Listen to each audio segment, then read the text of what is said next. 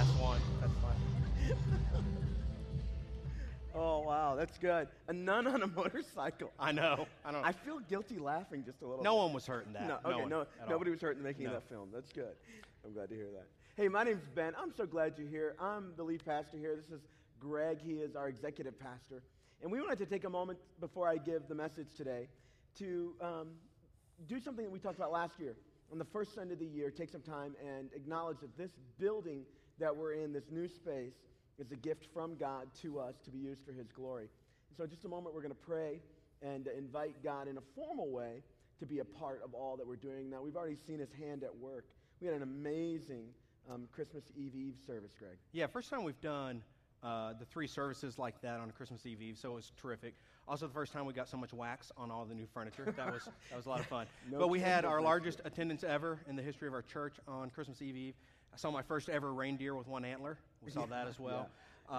And we also had how many weeks have we had services here? 3 weeks or so? I think we've had 3 services. This will be our 4th set of services. Already we've had more than 25 people commit their lives to Christ in this new facility. Yeah, that's right. That's good stuff. It's amazing. We built this church, honestly, not to be cool or hip, although it's an amazing cool and hip space. And we weren't trying to do, something to supersede all the other churches in the area. That's not our heart. We just wanted to do what God put in front of us. And so people gave, they've served, they prayed. Greg, before we ever built this building, we built a church in India, in an orphanage, and now a widow's home, or as Pastor James in India calls it, an old woman's home, old lady's home.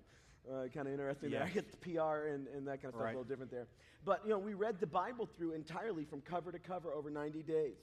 Yeah, right back in a room back off of one of the docks back here. People came and prayed or read around the clock, really. Yeah, so we went from the table of contents all the way to the maps out loud in this building. We also spent 40 straight hours praying through the night, which was hard. Yeah, people came here and prayed right in the facility. All of that really was our way of saying, God, we can't force your hand, but you've given us things in your word that tell us what we can do to make your presence welcome and to make our lives be transformed in your presence. And so we wanted to do all of that in anticipation of what God might do in this space. There are a couple of folks, and we don't take a lot of time publicly to acknowledge a lot of individual accomplishment. We know that most of us, we just don't have a large amount of room for that kind of thing. Right. But we do want to take a moment and just acknowledge 4 people that have given so much of themselves in this building that it's just astronomical. In fact, one of them came so often to serve, Greg, I felt guilty every time he would walk in. I felt like we needed to put him on salary or something like that. I agree with you. Let me just very quickly, and you may not know these folks, but I just want you to hear their names because without these 4 folks, honestly, we wouldn't be where we are right now. The first one is, you're going to do 4, and I'm going to add 2 more that I was thinking about last night after we talked. So Great. Go ahead and go with the first one. And the first one is a gentleman by the name of Marv Goldschmidt. Marv came along and kind of acted as the executive construction manager for us. And through his contacts with our architect and building folks, we were able to accelerate the timeline of this process. We thought we were moving very fast, and then things got bogged down. Marv stepped on board and said, hey, I helped build a church north of here. Right. I'd like to do this again. And he gave hour after hour after hour in making this building happen, and we would not be where we are without him. Yeah, exactly. Another one that is the reason we actually have lights and power and really were able to get in the building when we did is Rick Goschel. Rick owns an electric business. Wilford Electric.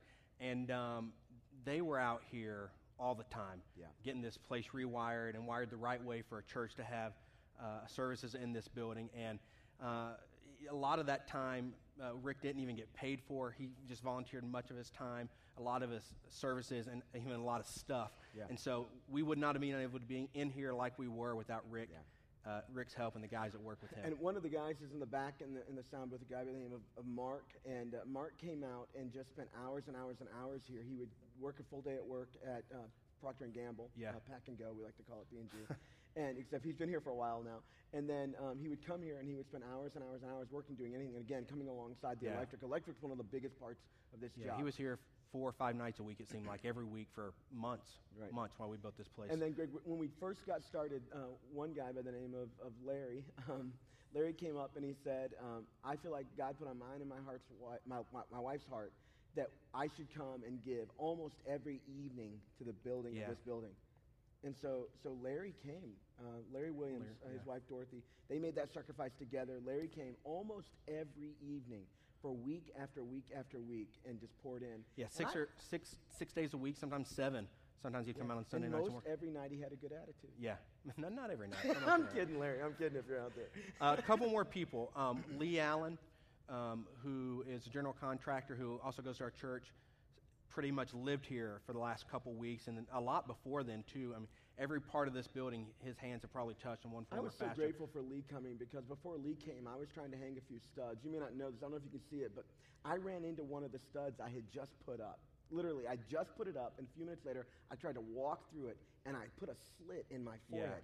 17 stitches right there. So I have shed my blood for you. I don't have a Christ complex or anything, but I'm just telling you. I went straight to the hospital, 17 stitches. I was so grateful when Lee came and said, hey, I got this. Right, I got this. It was probably best.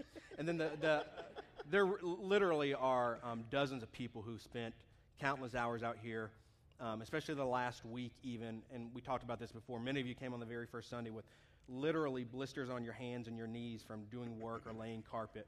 If you're newer, you may not know that we pretty much built this ourselves. We didn't have the funds to pay to have it built. That would have been nice. Yeah. But we pretty much built it ourselves. But the final person, I think, painted some on every wall that we're using, and maybe some of the walls we're not using. But Emily McCoy, she was out here, I think, more than me. She would get here early, and she would bring her kids. She's got some little girls that were with her. And they would, ride the carts out in the warehouse. I'm surprised no one decapitated themselves. But they were here. She was here all the time, painting and cleaning stuff and just helping out however she could. Her husband said that he thought that maybe she believed it was her call in life to paint the entire building herself. And she did, almost. She almost did, but yeah. Thank you for that. What we want to do right now is just take a little bit of time to pray in a formal way. And there are going to be some words on the screen on the sides here. And what Greg and I will do is we'll kind of pray what the staff and I have been thinking about, praying about, as we thought about this building, what we wanted to see God do, what we believed he was leading us to do. And then your response, if you're Catholic, this will sound familiar to you, will simply be, Lord, hear our prayer. And you'll see those things on the screen. So with our eyes open, if that's okay, I'm going to read the prayerful, thoughtful ideas that we've had as we wanted to invite God in this portion of dedication. So here we go. Heavenly Father, we renew our vows with you that as you lead us, we will follow you. We dedicate this building to you and all that happens in it and from it. Four Corners Church is yours to be used for your purposes. Lord, we pray that you would enable us to be a church that brings you glory. We do not build your church according to our own plans or in our own strength. We build by your word, empowered by your spirit. We dedicate our work, our hearts, and our whole selves to your vision for this church. As we pursue the cause of Christ together, allow us to be salt and light in the world. We pray that you would empower us to share your love with our neighbors next door and to the nations of the world with great passion. Lord, we pray for the city. We pray for your grace to be poured out on this entire region and for the unstoppable love of Jesus to transform lives. We pray for the lost to be found, the blind to see, for sinners to be saved. We pray for your truth to set people free. Lord, we ask you to cover, bless, and prosper every church, every pastor, and every family in the greater Cincinnati region. Lord, hear our prayer. Lord, bless the people of Four Corners, our church. Pour out your love, grace, joy, peace, wisdom, and strength on every home, every husband, every wife, every parent, every single person, and every child. Restore marriages. Grant us the ability to partner with parents as they raise their children according to your word and prepare them to be leaders in their generation. Lord, hear our prayer. Lord, prosper us that we might establish your work on earth. Provide above and beyond all that we could ask or think according to the riches that are in Christ Jesus, that we might be a blessing to the city and to those in need. Lord, hear our prayer. Lord, teach us to worship you in spirit and in truth, and to let each of us be transformed in your presence. Baptize us into the fullness of your Spirit. Let every gathering, large or small, be saturated by your presence as we worship, your power, as we pray, your truth as we teach, and your love as we serve. Lord, hear our prayer. Lord, let the atmosphere of Four Corners Church be filled with expectation for the supernatural. Let our faith increase by your word each day. We ask for miracles, signs, and wonders that bring glory to you and to be done in our midst. We ask that you would convict us of our sin and convince us of who we are in you. Lord, hear our prayer. Lord, make us to be a church for all people, from all backgrounds, for all races. Lord, let our church be a representation of what heaven will look like, a tapestry of language, color, and culture, unified in one voice as we worship you with all of our hearts. Lord, hear our prayer. Lord, let each person that enters these doors, attends a small group, or experiences an outreach sense warmth and welcome. May they experience through us your open arms of grace and mercy. May they hear your word, understand your truth, and sense your love. Lord, hear our prayer. Lord, let us be a church of multiple generations working together, strengthening each other, learning from one another, and committed to the vision that you have given us. Let the wisdom of the older and the vitality of the younger unite us into a powerful gospel presence in our city. Lord, hear our prayer. Lord, release each person in their gifting as they find their place in the body of Christ. Teach us to be servants who find fulfillment, building the church and expanding your kingdom. Help us see the awesome privilege of participating in the great work of building your church. Lord, hear our prayer.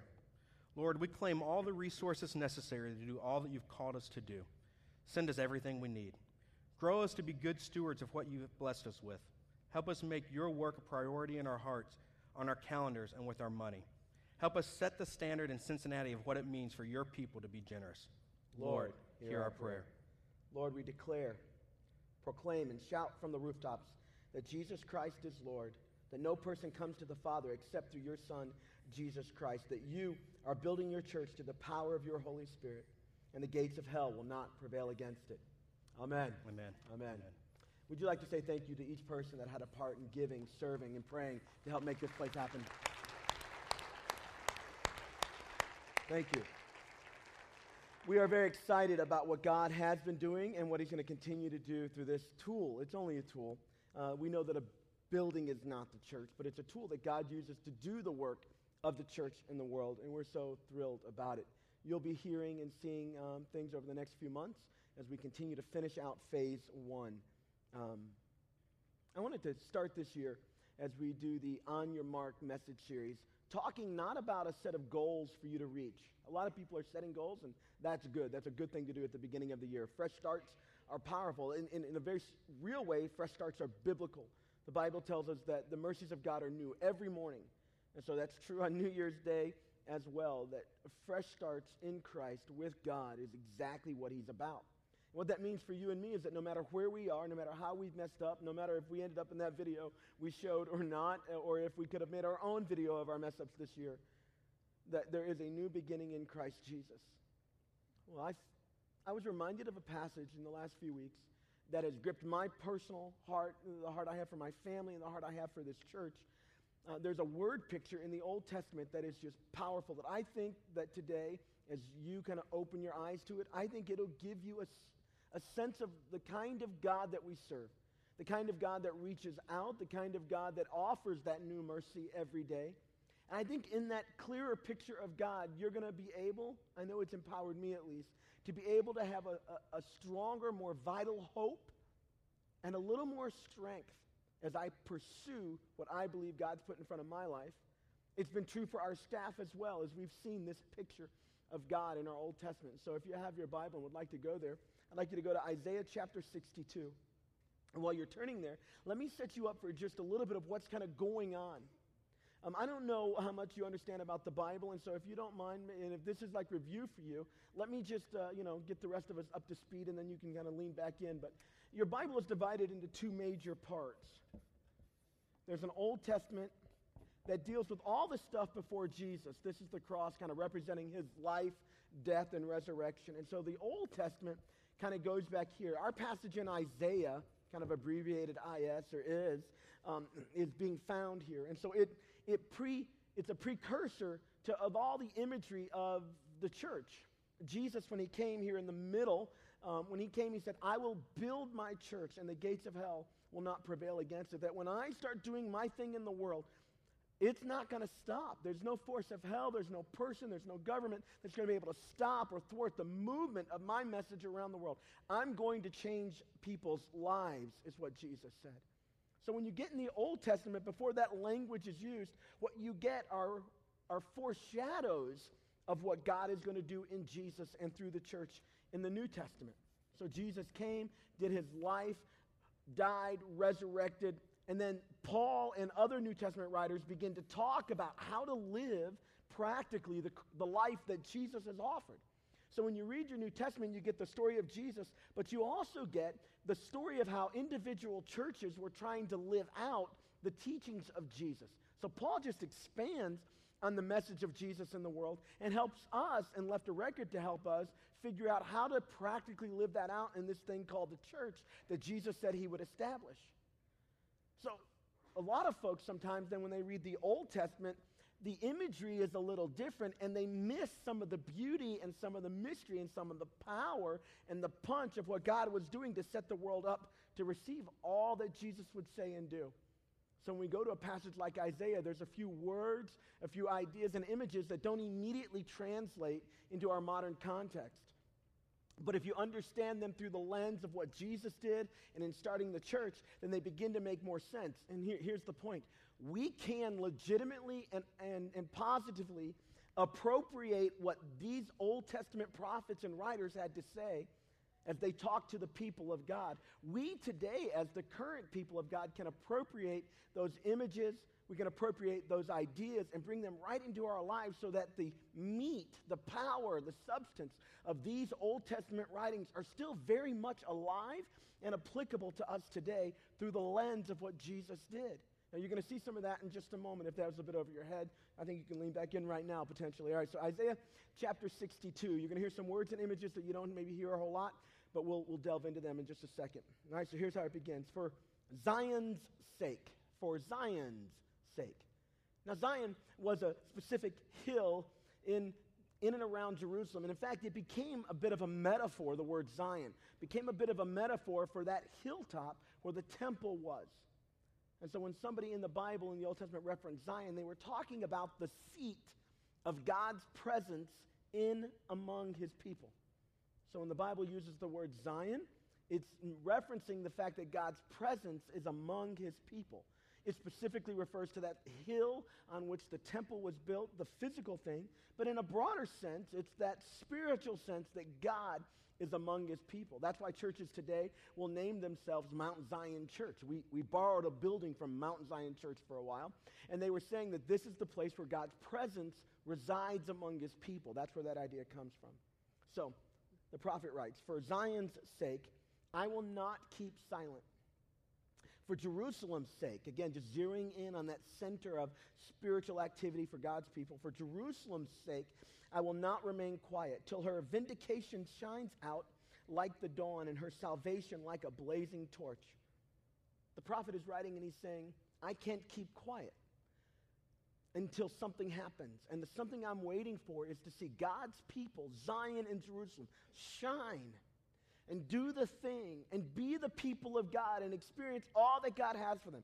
I can't keep quiet until God's people fully walk in the benefits of being God's people, until God's people fully walk and reflect the character of God, until God's people become God's people and all the world can see it. He says in verse 2, the nations will see your vindication and all the kings your glory. You'll be called by a new name that the mouth of the Lord will bestow. You'll be crowned, you will be a crown of splendor in the Lord's hand, a royal diadem in the hand of your God. No longer will they call you deserted, or name your land desolate, but you'll be called Hifzabah, which simply means my delight in you. And your land will be called Beulah, which means married. There was an older spiritual song, Beulah Land. It's the idea that God's people are finally connected with God. They're in that place where God and God's people are brought together. It's like a marriage. You're no longer desolate.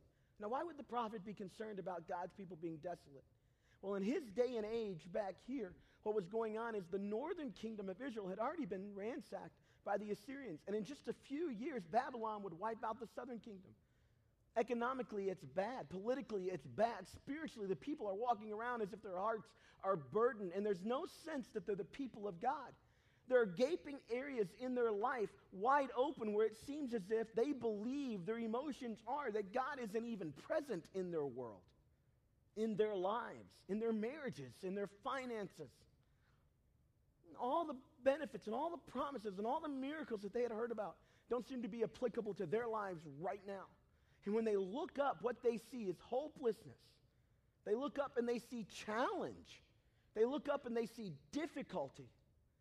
And so the prophet, as the prophets do in our Bible, they bring God's truth to bear on a present reality. And this prophet says, Isaiah says, I can't keep quiet until God's people reclaim that place that God ordained for them, where their hope is in Him, where they walk in His strength, where the provision that is theirs comes because He is the provider, and they see that. And there is a gratitude and an overflowing joy and hope and peace, even in the middle of the difficulty. I can't rest, the prophet says, until that happens, until the land is no longer called desolated or abandoned, but it's called Beulah, married with God, like the celebration of a marriage feast. And the Lord will take His delight in you, and your land will be married. Verse 5. And he continues this imagery, but we're not to the beauty mark for me yet. As a young man marries a young woman, so will your builder marry you. God is the builder of this thing. And as a young man marries a young woman, so your builder will marry you. As a bridegroom rejoices over his bride, so your God rejoices over you. In the New Testament, it's all the language of the church. But in the Old Testament, the language of bride and groom really defined the kind of image that God wanted His people to understand about the relationship that He had with them. Now here we get into the point I want to kind of leave in your heart and in your mind this year as we start out. I have posted watchmen on your walls, Jerusalem. They will never be silent day or night. You who call on the Lord, give yourselves no rest. The imagery here is that it may be bad, but we have people waiting and watching, and they're sitting on the walls of the city looking out into the darkness, and they are waiting for any sign of hope. They're waiting for the least glimmer of brightness. They're waiting for the faintest light to shine. And they're not going to be silent. They're going to be speaking and encouraging and praising this amazing God. And they're not going to stop. They're not going to give themselves any rest, because they are the forerunners. They are the precursors of not just the benefit to them, but the benefit to everybody else that lives in the city behind them. They're the ones that are waiting and watching with hopeful anticipation for God to arise and for God's people to arise and experience all that God has for them and all that it means to be a part of the covenant family of God. They will not be silent day or night. They will give themselves no rest. And verse 7 is the beauty for us. And they're not giving themselves rest, verse 7, and they will give Him no rest. They will give Him no rest until He establishes Jerusalem, that spiritual center of activity, that visual marker that God is with His people. They will give Him no rest. As they are not resting, they will give Him no rest until He establishes Jerusalem and makes her the praise of the earth. This year, my prayer for our church is that we would be a church that gives God no rest. My prayer for your family is that you would be a family that gives God no rest. That you and I, corporately as a body, as a faith family, that we hound God to death until His full work is fully accomplished in our lives. Hounding God to death is a metaphor. You, of course, can't do that in reality. That's supposed to be a joke.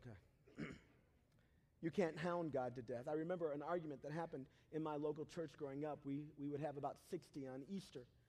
It was a big day for us. It was a relatively small church, and I remember there was a certain argument about whether or not to put a Coke machine in our fellowship hall. It was a big debate. We were trying to raise money for the youth to do that. I remember I was about 14 or 15, and somebody stood up and said, this is like the money changers if you have a Coke machine in your fellowship hall. It's like the money changers that Jesus drove out of the church. Somebody else stood up and said, no, it's not. It's about a heart for missions. And there's a big debate. almost as big as the time we argued about the color of our carpet. It was a terrible church split happening. And I'll never forget the gentleman that stood up and he said, if Jesus could hear us arguing, he would roll over in his grave. It's kind of funny that way. The point is that Jesus wants to do his work in and among his people. The prophet, long before Jesus comes, has grabbed hold of a truth that was true in the Old Testament and true in the New Testament. The truth that God wants to dwell among his people. And when God's people get a hold of that, it's a game changer. When God's people get a hold of the fact that being in a relationship with God changes families. It changes individuals. It changes marriages. It changes parenting. It changes businesses. It changes the relationship you have with your adult children and your distant relatives. It changes how you interact with your neighbors. When we get a hold of what it means to be the people of God, it changes everything. As we were building this physical church, I think I've spent a lot of time thinking about what it really means to be the real church that isn't defined by walls, bricks, and mortar. The group of people that have put their faith and trust in Jesus and are today, in a New Testament sense, living as the people of God. And I started thinking, I wonder if Four Corners Church really is living as the people of God. And it's one thing to shoot darts at an organization at large, but if we bring it down to real brass tacks, I wonder if the individual people, the men and women that make up this church, the people sitting in seats right now, I wonder if you and I fully have walked yet into what it means to be the people of God, to be one chosen by the Lord.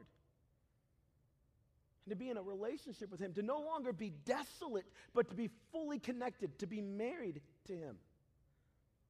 The prophet says, I cannot rest. I cannot be tired. In fact, we will set watchmen on the walls, constantly declaring day and night, there is hope in him.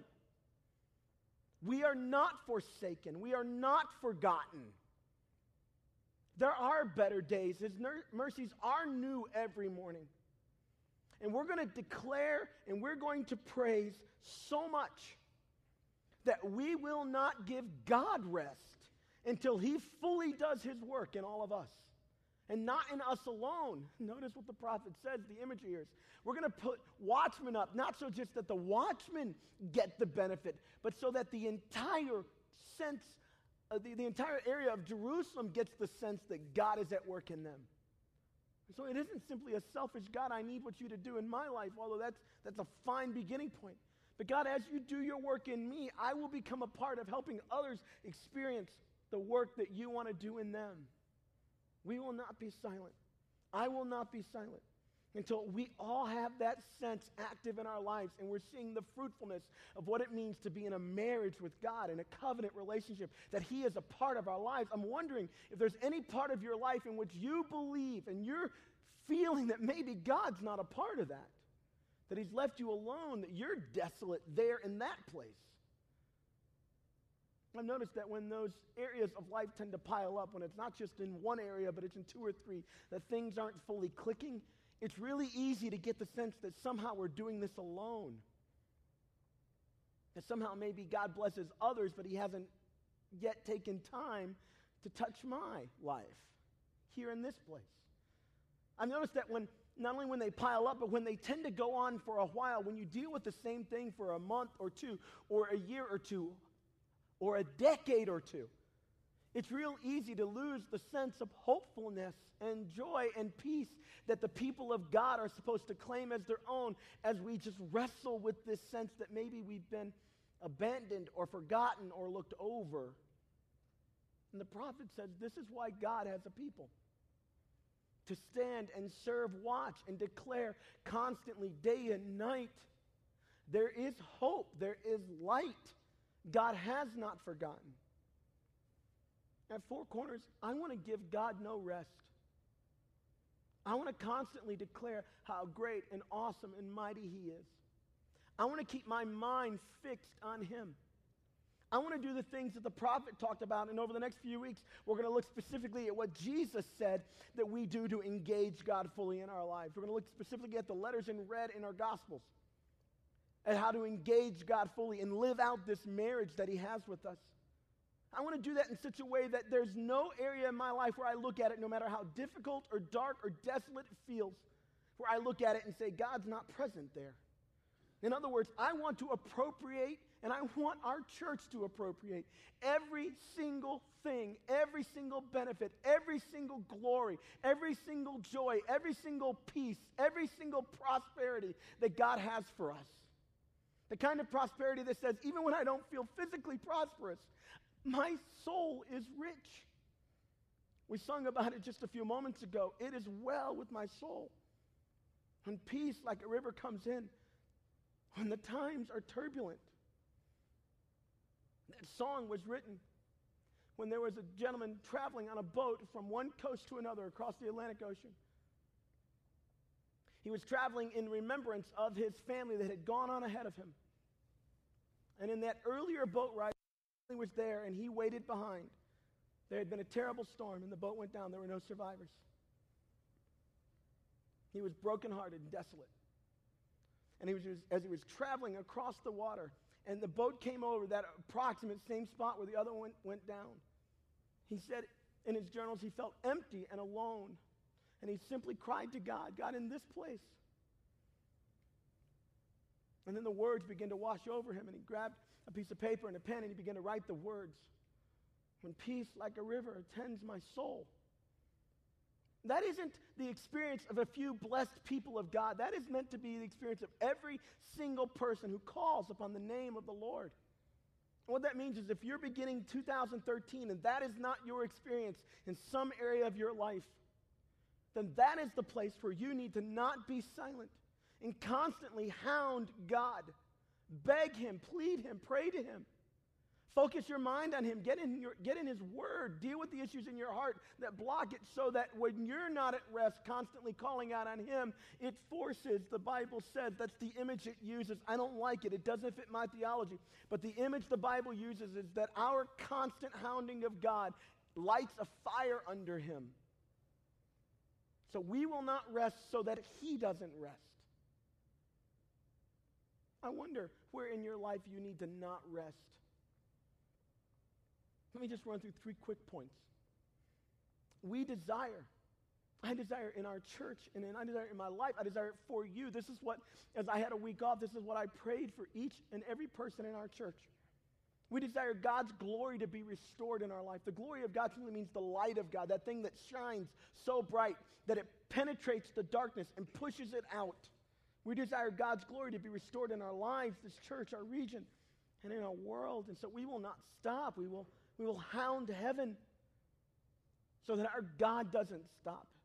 He will be restless, and he will attend to his people. And we'll long for God's praise to resound, not just in our church. I love it when we come together and there's a profound sense of the presence of God as we worship. And some people who don't understand church have been around, they just go, ooh, something was kind of happening in the room. It was like electric. We hear that a lot from guests. Let me just kind of let you in on the secret. What that is that's the presence of God. It's a beautiful thing when that happens. God does all kinds of things in his people when we lift up praise to him. I don't want that to just happen in our church. I want it to happen in your homes. I want that to happen in our nation at large and in the nations of the world. That's what the prophet said. We don't want to do this just for Jerusalem, just for our few, but we want us to become the light that attracts others so that they can see what it is to be in a relationship with God. And we can talk about that corporately all we want as a church. We want to be a light to this world, God. We want lost people to be found. But if it's not happening in your home, if it's not happening in your life, then you're missing. And we're all missing. And so as we start this year with On Your Mark, the mark is, where do you need to bow your knee before God and say, God, I need you here. It's in this place that I'm not experiencing what it is to be your child. It's in this place that darkness has overcome me. It is in this place that the lies of the enemy speak loud in my life. Where do you need to hound God until he becomes restless in your life and his activity is incessant and he pushes through with you? We desire for God's glory. We long for his praise, and we anticipate God's Son being reunited with his people. The idea is as a marriage. That's why the Bible uses the imagery that every time somebody who's lost comes to Christ, there's a big party in heaven. The party is a wedding party. The groom and the bride have been united, and people celebrate that. I had the joy of performing a wedding just a few weeks ago. It's a lot of fun. But sometimes you get the sense when you're doing a wedding, now not in this particular one, but when you're doing the ceremony and I'm kind of going through my points of how important marriage is and a few tidbits that you need to keep in mind as you do marriage a healthy way and a God-honoring way, sometimes I get the sense that people really just want to get to the party, especially if it's an open bar. Yeah, you've been to some of those, haven't you? I like it when the party starts before the wedding. That's always fun, you know. And I get that because it's not just the celebration of the ceremony. It is the celebration that everybody participates in when the beauty of one man and one woman comes together in a covenant relationship. It really does serve as light. I see people who have been married for 50 years sometimes while I'm doing a ceremony for somebody that's not yet married, about to be married, and I'll see people who have been married, they'll look at each other, and sometimes you can actually see the spark being reignited as they look at this other light being lit. And that's what God wants for our church. One of the reasons God wants to work in your family and in my family, in your marriage and in my marriage, in your finances and my finances, is because He wants us to be a light to this world. And so I beg you, if there's an area of your life where God's not present, spend some time this month. Come the next few weeks as we press into those things that help us appropriate what it means to be a daughter of God, what it means to be a son of God. To grab hold of them. And as the prophet said, to not give rest, and so that we give Him no rest till He establishes Jerusalem, until He raises us up and makes us the praise of the earth. Not in some way of seeking glory to ourselves, but so that when they look at us, we can direct them to the true source of all that is good in our life. And His name is Jesus. And His grace is boundless, His mercy knows no ends. They're new and fresh every morning. This is our message. This is what God wants to do in us. He wants to raise you up. Where there's death, He wants to bring life. Where there's bondage, He wants to set you free. Where you're blind, He wants to open your eyes. Where you've been deaf, He wants you to hear. Where you've been silent, He wants you to speak. Where you've been lame, He wants you to jump. And if that's not your experience with God, why don't you join me? Join my wife and I. Join this staff as we hound God till He has no rest and does what He's longing to do anyway, His full work in our lives. Let me ask you something. Have you grown content in the absence of your King? Is there an area of your life where it's apparent to you that God's not present, He's not doing His full work, you haven't grabbed hold of the full promise? And have you grown content with that? I mean, has there been a persistent issue in your marriage now for a few years? And neither you nor your wife are pressing, or you or your husband are pressing into that matter and saying, God, we need you here. Have you grown content in the absence of your King? And this year, God would like to reunite. And this year, He'd like to explore every cranny of your heart and mind and life. And He will. I can't promise you a timeline, but I can join with the prophet that says, I cannot rest. I can join with the watchmen that say, we will not grow tired day or night proclaiming and calling out. And we will not have rest until God is not at rest. I think it's a beautiful picture of what God wants to do in our lives. And I think it's a beautiful picture of what God wants to do in your home, in your neighborhood, in your school, in our city, in our state, in our nation, in the world. So I'm excited over the next few weeks to look at the words of Jesus, to look at what He said we could do, to have that ever-present sense that God is here at work, and what we can do when there's a delay. There's hope. His mercies are new every morning. Why don't you grab out your Connect card? Let's take a few steps together as a congregation.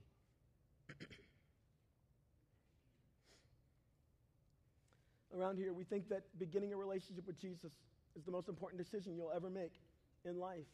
The Bible says it this way, that if you believe in your heart and confess with your mouth that Jesus is Lord, God, you're not just Lord of the universe, but I want you to be Lord of my life, that you begin a relationship with him. The marriage has taken place. You're united spiritually with him. If you'd like to do that, that's next step A. I'm accepting Jesus as my Lord and Savior for the first time today. If you'll check that box and put that card in the offering box bucket when it comes by a little bit later, we'll send you some information via email and in snail mail as well, just telling you about that relationship and give you an opportunity to talk with somebody if you want to. No pressure. You're not joining our church. We're not going to hound you for anything. Or next step B, you want to go public with your faith. It could be that, honestly, for some of us, one of the reasons why God's work isn't fully present in our life is we've been holding back, maybe in the area of going public with our faith. God, I'm not ashamed of you. I want people to know that you are the source of my life. And I want to proclaim that from the rooftops. Or next step C. Now, friends, I'm going to be honest with you. This is me. I've grown too content with Jesus not being king. Now, in my life, that's not in every area of my life, but there are a few. And one of the challenges of being a pastor who brings God's word is that God's word has a way of searching your heart before it searches anybody else's. And so this week, I've been raked over the coals spiritually. And it's one of the best things that's happened to me in a while. I think maybe having the week off, getting out of the routine, feeling a little empty by not being together last week. My heart was ready and primed, and God spoke to my life. There have been there areas in your life where you're content being absent with the King. Well, this year, I make a commitment that I'll not be silent. I will not stop until God is fully present in every area of my life. Is that you? Why don't you check the box as an act of confession, and when we pray in a moment, use your words, grab hold of mine. If you don't have your own words, say, God, what Ben's praying, that's my prayer. And begin the process of asking God to not stop in your life, but to do his full work. Next step, D. I have an area of my life where I want God to not rest until his will is done on earth as in heaven. Is there some burden you're carrying, some need, some persistent problem? Maybe it's been so persistent or it's so heavy that you have yet to fully take to God, or you've stopped taking it to him. Now's the time to pick it back up and not be silent until you grab hold of him. Today, by checking that box, it's an act of renewal. God, I'm going to re-engage here. You're not satisfied, God, with me living this area of my life this way, or me experiencing life this way here. So I want to grab hold of what you have for me. And the next step, E, without going into it, friends, we have a lot of people who are going to be getting in small groups, and they just need somebody to help guide them. They don't need a scholar. They don't need a great conversationalist. They need somebody that'll say, you can meet in my house, and I'll open my door. We call those folks small group leaders. We provide you tools and resources. I'm wondering if anybody would say, contact me. I'm seriously interested in leading a Four Corners small group beginning in this February, so a month of now, and lasting through May. And if you check that box, one of our leaders will contact you and explain to you what it means. You can make an informed decision later about whether it fits or not. But if you have any inkling at all that maybe God could use you to light a fire in somebody else's life, if that's your heart at all, you need to check the box and at least have a conversation about it. Well, let's pray about these things and then sing a little bit more to our awesome and present God. Heavenly Father, God, thank you. Thank you for being the kind of God that you are. The kind of God that has poured all of you into us. You gave your one and only Son for us. And yet, God, the truth is, for many of us, we live our lives or portions of our lives as if you haven't done the work, as if you're not fully there. God, today we stand as individuals and we stand as a body and we say, Lord, we don't want to rest until your full work is accomplished in our lives. God, we'll make ourselves fully available. And where we've been holding back, now, God, we re-engage. And when we've been listening to lies, now we open our hearts to the truth. And where we have been comfortable and content in the absence of your presence, now we long for you. So today is a fresh start. We grab hold of the mercies that you offer every day. We grab hold of your grace. And Lord, we grab hold of your power. We commit all of this to you, Jesus, the strong and risen Son of God. Amen and amen. just sit